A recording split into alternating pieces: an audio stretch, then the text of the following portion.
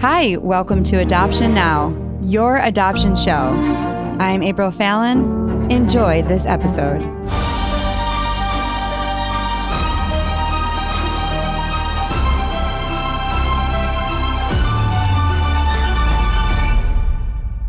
Welcome to Adoption Now, telling your adoption story on your adoption show. I'm your host, April Fallon, and we are in season 7. I hope you are enjoying these stories as much as we are. We love Adoption Now. If you are new to the show, we tell stories from the perspective of adoptees, birth parents, and adoptive parents. My husband, Noah, and I have 4 children through adoption, and we started the show as a radio program in Denver, and it has become the international podcast you hear today. We are so honored that so many people worldwide trust us to share their story in adoption.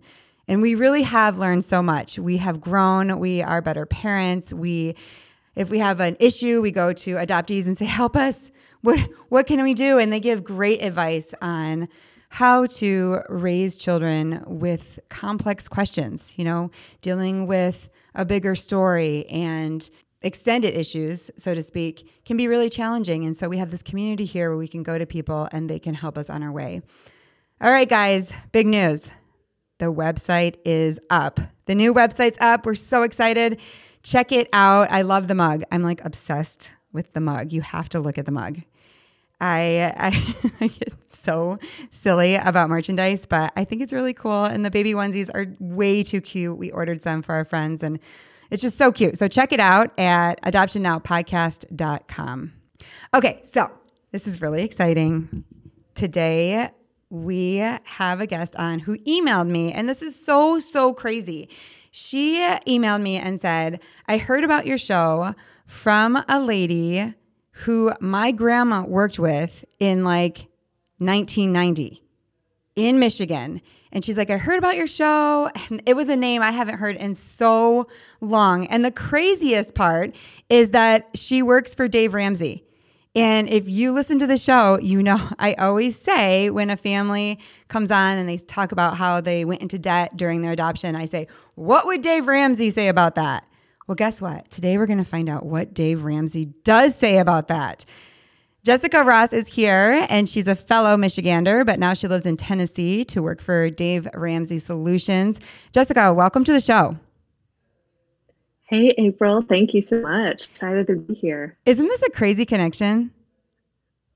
Crazy. We could not have constructed this ourselves. No, absolutely. God had his hand in this because Miss Sally Jackson is close to your family, and my grandma worked with her. My mom actually cut her hair. It's so random. We're talking about such a small world. 25 years ago, like more than that, 30 years ago. I mean, I was a little girl. And here's this connection. We both ended up adopting, and both from Michigan, and just here to share our adoption journey. Like only God could have known that. Exactly. All right, let's talk about your journey. Let's talk about you and your husband got married and you moved to Tennessee. And were you trying to start a family? We weren't trying, but we weren't not trying, if that makes sense. So we were kind of leaving it in the Lord's hands. We wanted a family at some point, but I was kind of glad that we didn't have kids for our transition from Michigan to Tennessee, because that probably would have complicated a little more. But I was really excited once we got to Tennessee to think about that more. How did you even think about working for Dave Ramsey? It was kind of a pipe dream initially. And I just got to the point where, you know what Dave says, I was sick and tired of being sick and tired. And I was on vacation in Florida one day and was like, you know what, let me jump on the website, see what's there. I know it's not going to happen, but I'm going to throw an application in there. And I got a call the next day. So things started to spiral in a good way there. So, and here I am. I've been here almost a decade. Oh my goodness. That's amazing. Now you are going to tell us what Dave Ramsey says about this, because when you applied to be on the show, you sent me a link where you were recently on his show talking about adoption. And it is a movement, I think, that needs to happen with churches and giving and supporting families who are going through adoption like he did with you. And we'll talk about that in a little bit. But let's just talk about your journey. So tell us, you're at church. This is a crazy story. You're at Yes. church, and what happens? So we're at church, and a couple of our friends, husband and wife, have been taking care of this little girl who is family to them. And they're friends of ours. So we kind of knew a little bit of the story. I'm at the piano. I'm accompanying piano that day for church. And my husband's down kind of in the audience in the class. And so we're kind of facing each other a little bit as our friends, husband and wife, share a prayer request with the group, basically just asking prayer for this little girl that they had. They had custody of her at that moment because they were family to the birth mom. And they were looking to go to the mission field. And they couldn't have a child who was in limbo, as in they hadn't adopted her and she hadn't been placed. So nothing was official. And so their mission board had basically said, you either need to adopt her or you need to find a new home for her. That prompted them to raise this prayer request to the group and basically say, hey, help us. We're either praying that we could adopt her or that we could have a good Christian family adopt her. And it was so funny because I looked down from the piano and my husband and I just make eye contact. And he would describe it a little bit differently. But I looked at him and we just made that connection. We just, the look. And so after that service was over, I went down to talk with him. And my recollection was I basically said, hey, are you in? And he said, yeah, I'm in. Are you in? And we didn't really even have to talk about what either one was talking about. God had laid it on both of our hearts to say, yep, we want to step up. We want to be this girl's mom and dad. I just think this is so amazing because I'm surprised that the family didn't want to adopt her. That's the biggest amazement to me, is that they had her since she was a baby and that they weren't going to pursue adoption, which is pretty rare. Usually if a family member hasn't had her and they get offered, do you want to take this baby? Then they can say, no, I don't think we're ready. But once you have the baby in your home and you love the baby and you're caring for the baby, I'm surprised that they didn't decide to just move forward and adopt the baby. That they were putting this prayer request out. And that just feels like, gosh, that's such a God story, right? That they knew that they weren't going to be the one to raise the baby. What was the baby's name? Her name was Angelica at the time. Okay. And how old was she, did you say? At this point, she would have been 6 or 7 months old. Okay. So you were going to adopt a 6 or 7 month old baby. And now this is where the story gets crazy, everyone. Hold on, because this is not normal. When I ask questions, and I think you get this a lot, but you just got the baby, right? You just agreed. Basically. And then you didn't have to do a home study. Tell us about that. Yeah, so this was in June. This was in the summer of 17. And we had custody by the end of October that same year. So because the child's aunt and uncle, Angelica's aunt and uncle, were family, apparently they could grant custody to us or advocate to us. And their word went a long way with the judge and with the courts, because the courts just granted us custody just like that. I just can't believe that. Usually that does not happen. You can't just choose where the baby goes. And you would have to do a home study and it would be a whole thing. So what were birth parents saying at that time? At that time, the aunt and uncle, when I say they advocated for us, they were instrumental in talking with the birth parents as well as the courts. They did what they needed to do to say, hey, we know we're not the ones anymore. Here's a clear path. Here's a clear route to a loving family that can give her care until something final happens. So they were already having conversations with birth mom and birth dad and kind of getting them a little more accepting of the idea. And as far as custody went, that went really smoothly. The birth parents were supportive of that. So were you nervous that they were going to change their mind? Every minute of every day. Really? Yes. I was nervous that they were going to change their minds. And I think they did for some things. But I was also nervous that was going to change the situation. I didn't know if they had enough control over the situation or if they could influence the courts. Mm-hmm. But that was probably one of my biggest fears through the process. Okay, why was the baby with the aunt and uncle? They didn't want to Yes. raise the baby? So they definitely wanted to. And I would say that birth mom very strongly wanted to raise her baby. However, when the baby was 3 weeks old, and then again when she was 3 months old, she sustained a life-threatening injury. And both times it was a very similar situation where it caused a brain bleed and seizures as a result. So she was immediately rushed to the hospital the first time. And then when it happened again at 3 months, the hospital recognized that this was a pattern. So that's when CPS stepped in and took her out of the birth parents' home and placed her with family. Okay, so this is an abuse situation. Yes. Which changes the complete journey, right? Because Absolutely. now it's about protecting the child rather than a choice per se. Right. Right. Did you recognize that was a difference when you started the journey? Not really. I think because we knew the child and we were starting to get to know her and starting to uncover her story along the way. I think we were just so committed to her, parenting her, that it was almost like God equipping us along the way with what we needed to care for her, regardless of what came up. Because with abuse, there's a lot of things that can happen later on. But at some point, did you feel like with abuse in the mix of that you had, I guess, a better opportunity to continue on with the adoption? Yes, that definitely supported our case. I wish it had supported it stronger. Which is shocking, But right? just, yes, yes, Learning about adoption is crazy, right? it is. Every story is different, but yes, you would think that our case that we were building to, not even against the birth parents or anything, it was just we were advocating for the child. We wanted the child in our home. Right. It wasn't easier because of that.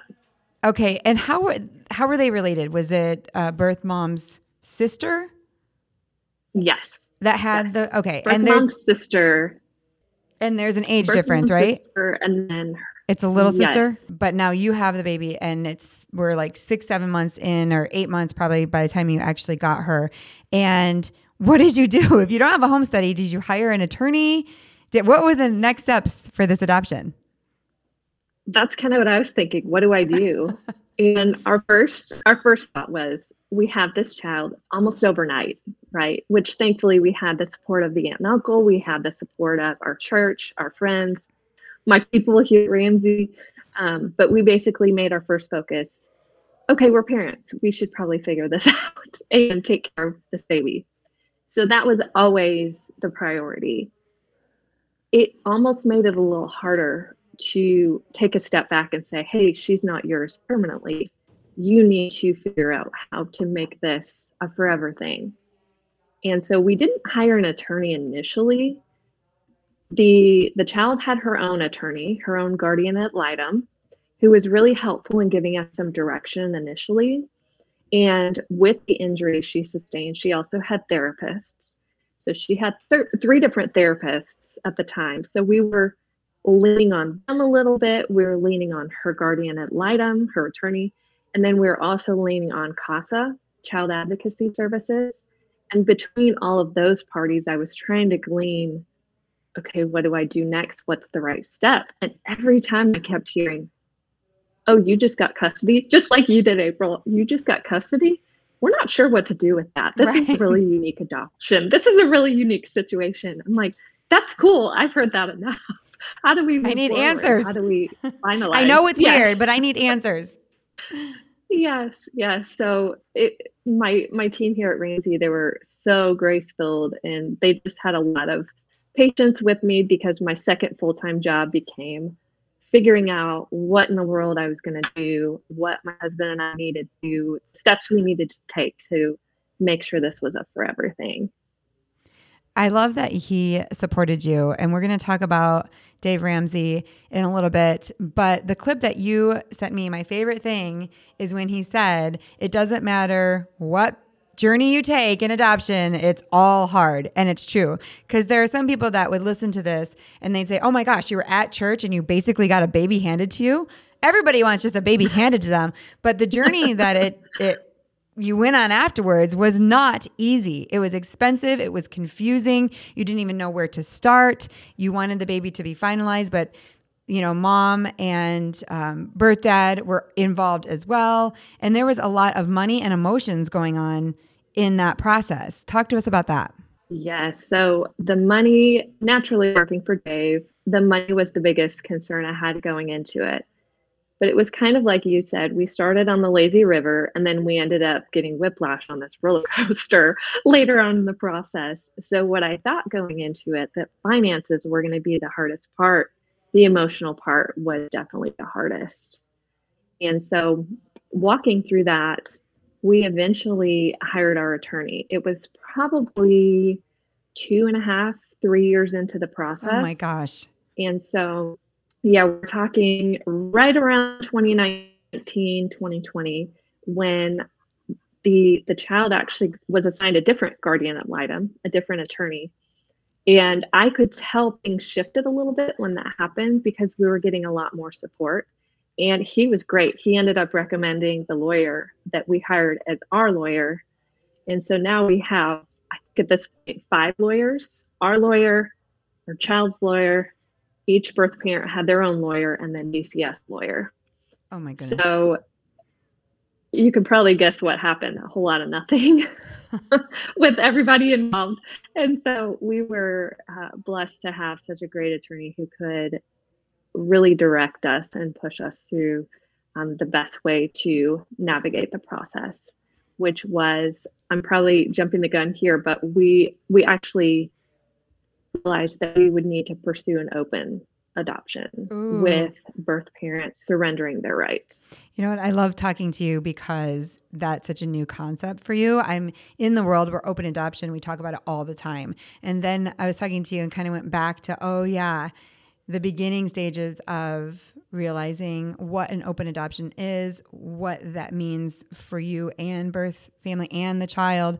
I want to ask you, did she have, your daughter, any long-term,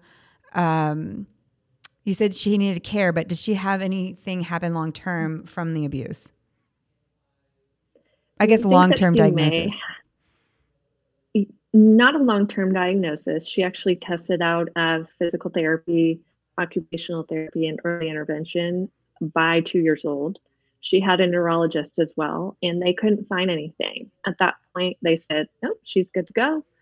I think she still has some effects of it. But if you met her, you would never, and you saw her on the video, you would never even know. She functions just like a typical kid. Did you know that when you brought her home? We did not know she was going to turn out. I mean, obviously you don't know, but no. Do they say like this could be potentially a special needs child from what she's gone through? They did. Yes. Okay. So you were well aware and you were okay with that. A lot of times, you don't know if you're good with it until you know you're good with it. Because they ask you in an agency, if you went to an agency, you would have to fill something out and you would have to talk about that. Yes to special needs, yes to drug exposure, or yes or no. You would kind of say what you would be okay with. And sometimes when you say no to special needs, you're actually saying no to a perfectly healthy child. In our case, we said no, that we would not do special needs. And I don't know, we were thinking that we were just going to have a perfect, situation. And AJ actually was special needs. And that's how they presented him. And they were like, we know you said no, but here's this baby. And as soon as we saw him, we're like, oh my gosh, whatever he needs, we're jumping in. But we wouldn't have known that unless we were in the situation. But for you, would you have put, yes, I would be okay with special needs at the very beginning? I don't know. I don't know that we would have. I don't know that I would have been that brave. And I think that God knew that. He gave us the child first, and then he allowed us to walk through all those things, which I'm grateful for. Because if I had known everything that would have happened, I probably would have gone scared and maybe run for the hills. Right. Because 3 years to still have lawyers and no, finalization is really hard. It is. And at that point, were birth parents thinking they wanted to take her back? I mean, now we're 3 years down the road. Did they even have the option? I don't believe they had the option. I think their lawyers were trying to do what they could to give them hope Because in the process. they wanted the child back? Yes. Okay. At least birth mom did, yes. And I think that the attorneys might have been doing a disservice by offering them false hope, potentially that they'd get her back. And did she know them? Did the child know? What did you name her? We named her Gabby. Were Gabriella, they okay with you which changing? was her middle name. Okay. So did They Gabby kinda had know to her? be. Yeah. Did Gabby know her? Okay. Yeah. So if She knew both of them. Mhm. all right. What age did things start to change?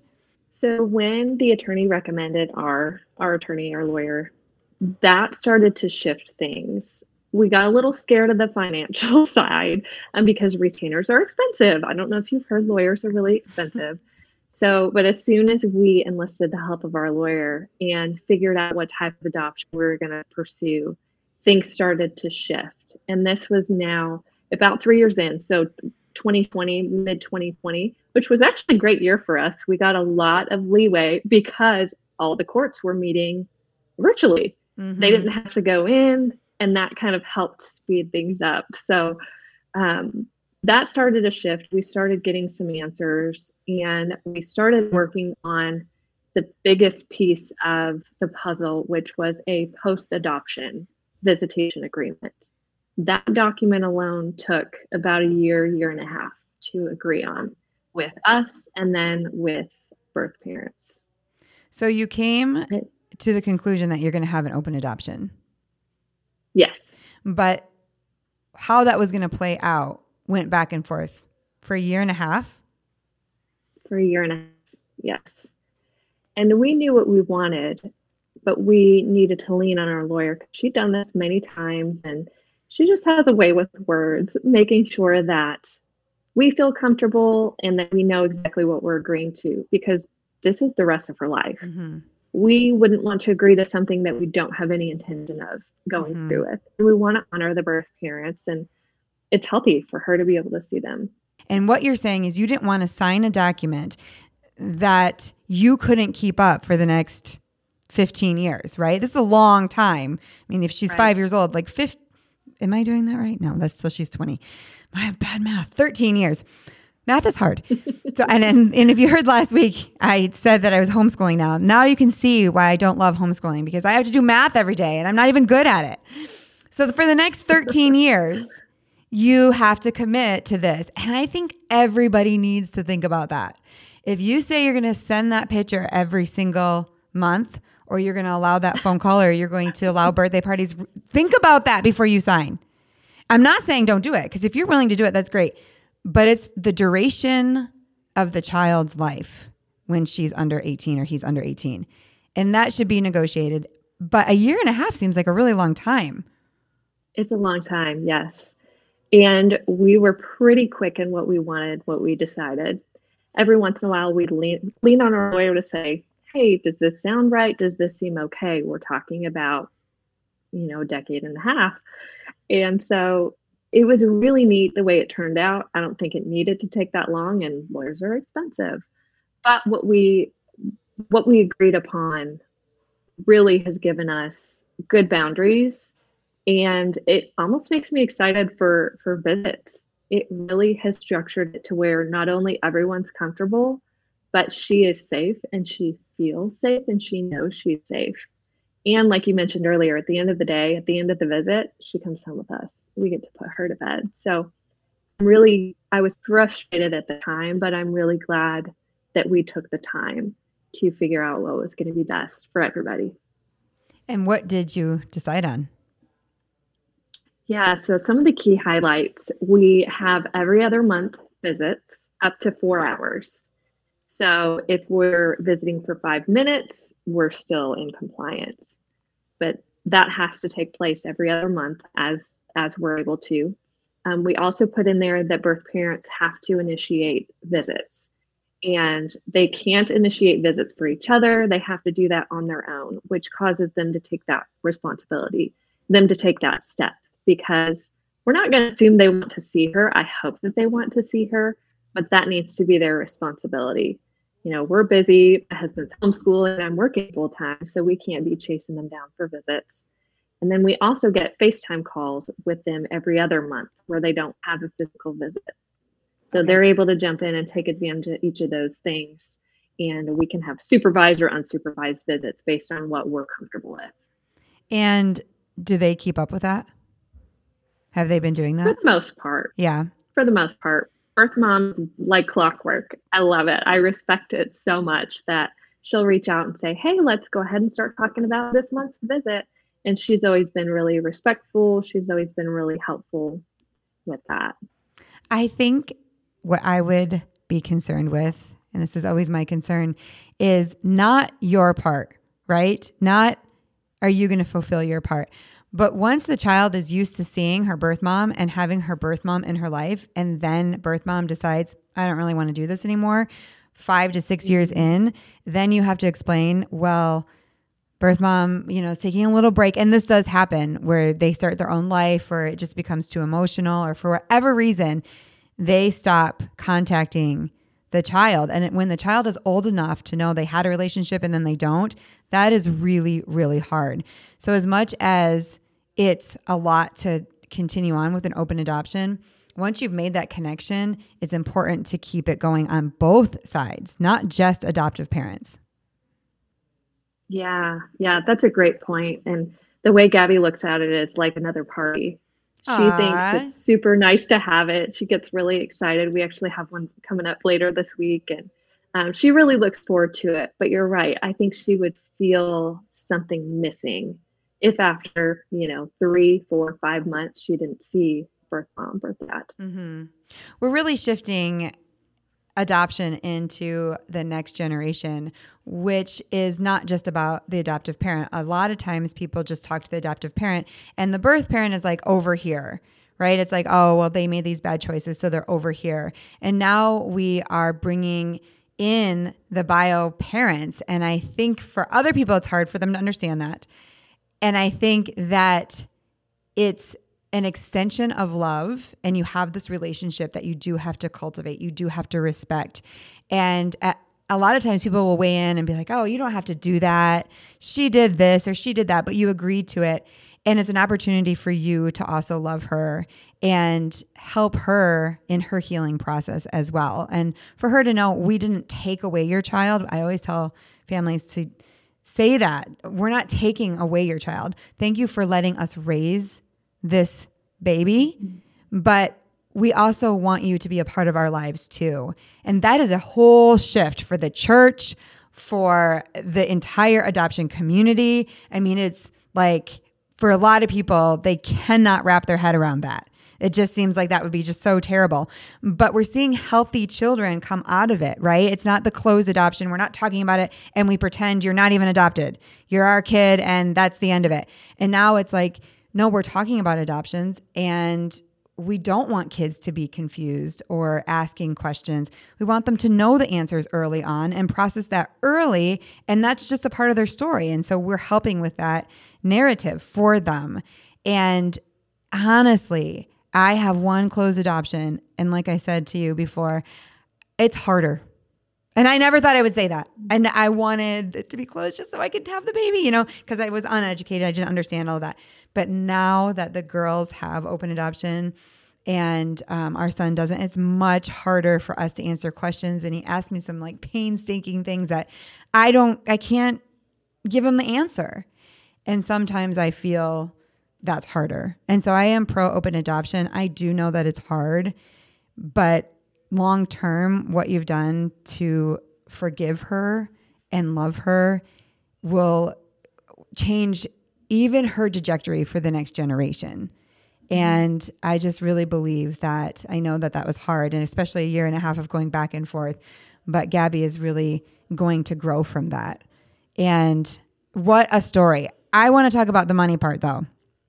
I know you said that was like not the biggest part, but in working for Dave Ramsey, So many families. And I'm telling you, they have done Dave Ramsey and they've done the envelopes and they've gotten out of debt and they're doing awesome. And then they get involved and they owe $32,000. Or I just had a family say that the agency came to them and said, you're picking up your child tomorrow, but you owe us $61,000. And for a lot of people, they don't have that in the bank account necessarily. And they're trying to figure it out. And many people do go into debt for a time. What would Dave Ramsey say? Yes. What would Dave say? He says on the air not to wait to have kids till you're out of debt. And Dave knows that family is a blessing. And I always said, this is the only thing I'd be willing to go back into debt for. Mm-hmm. But Dave would say, hey, cash flow it if you can. But kind of like you were saying, April, about the open adoption thing, ask for help. Tell people you're planning to adopt. There's people who are able to help. And it takes a village. And I really think that we need a lot of people to surround us to be able to do anything. So, yeah, Dave would say, talk about it. Tell people, hey, we're going to adopt. It's going to be way more expensive than having our own kid. How can you help? Yeah, Prayers fundraising. are fine. Money is fine. Yes. And just giving. He talked about giving. Community. Mm-hmm. Mm-hmm. And he talked about that on the show. Around yourself. Right? This, I think you went on like a giving day. Was it Giving Tuesday? Yes, it was the giving show. It was back in December. Yes. And really helping families not go into debt, especially because we're talking about a human life, right? We're not talking about a new car. We're not talking about the best vacation ever. We're talking about going into debt for a human being and to grow your family. And that is different. That's a different currency, right? And God will take care of you. I believe I can tell you crazy stories. I can tell you how we owed $45,000 and a hailstorm came and destroyed our car, and they totaled it out and gave us the money, but the car was still drivable. So we still had the car, and they wrote us like a $10,000 check, which was our first. And we were like, oh my goodness. I've had stories in here where the person had a house fire and the insurance money like helped them propel it forward. I mean, no one wants a house fire. Nobody wants hail damage. No. But these are things that happen. You just all of a sudden get a check, or somebody comes up to you and they're like, I feel like I want to help you. And if you are in a position right now, maybe you're through adoption, the best way to give back is to help a family that is in the midst of it. Help them also give to a human being. Giving to a human being is amazing. And I know people go off and they're like, agencies are too expensive, lawyers are this, but it is what it is. Right? This family had to come up with $61,000. They were like, how can we refinance on our house? How can we, ask our friends? And there used to be a time where you just didn't do that, but now we are doing that. And Dave supports that. So what would Dave Ramsey say? He would probably say, do a fundraiser, talk to your church. Yes. Make sure you're involved in the Giving Tuesdays and really know that people will give to you. People will help you. Yes. And it's funny you mentioned that because there are a lot of grants out there. Home study companies will send you a list of grants a lot of times that you can apply for. And it's funny because when we were in the process, when we were at the end of all the bills, we thought, we could apply for a grant. This has been very expensive. And we'd already cash flowed the adoption expenses. We'd already paid everything. And I looked at my husband and I said, hey, I don't feel right about filling out this grant. We had either the money given to us or we earned it or what have you. We were able to cash flow this adoption. And I just didn't feel right about taking that from somebody who needed it, who wasn't able to cash flow it. And now it's funny, since we last talked, April, we actually hit baby step 7 on March 1st. And it's crazy how God just works in your life when you choose to be generous and you choose to have faith in what He can provide. He gave us Gabby, so it was His deal to figure out how we were going to afford it. And we afforded it, and here we are. What's baby step 7? That's the last baby step where you get to live and give like nobody else. So I bet you can't guess what we might be helping with someday. Oh my gosh, that is so awesome.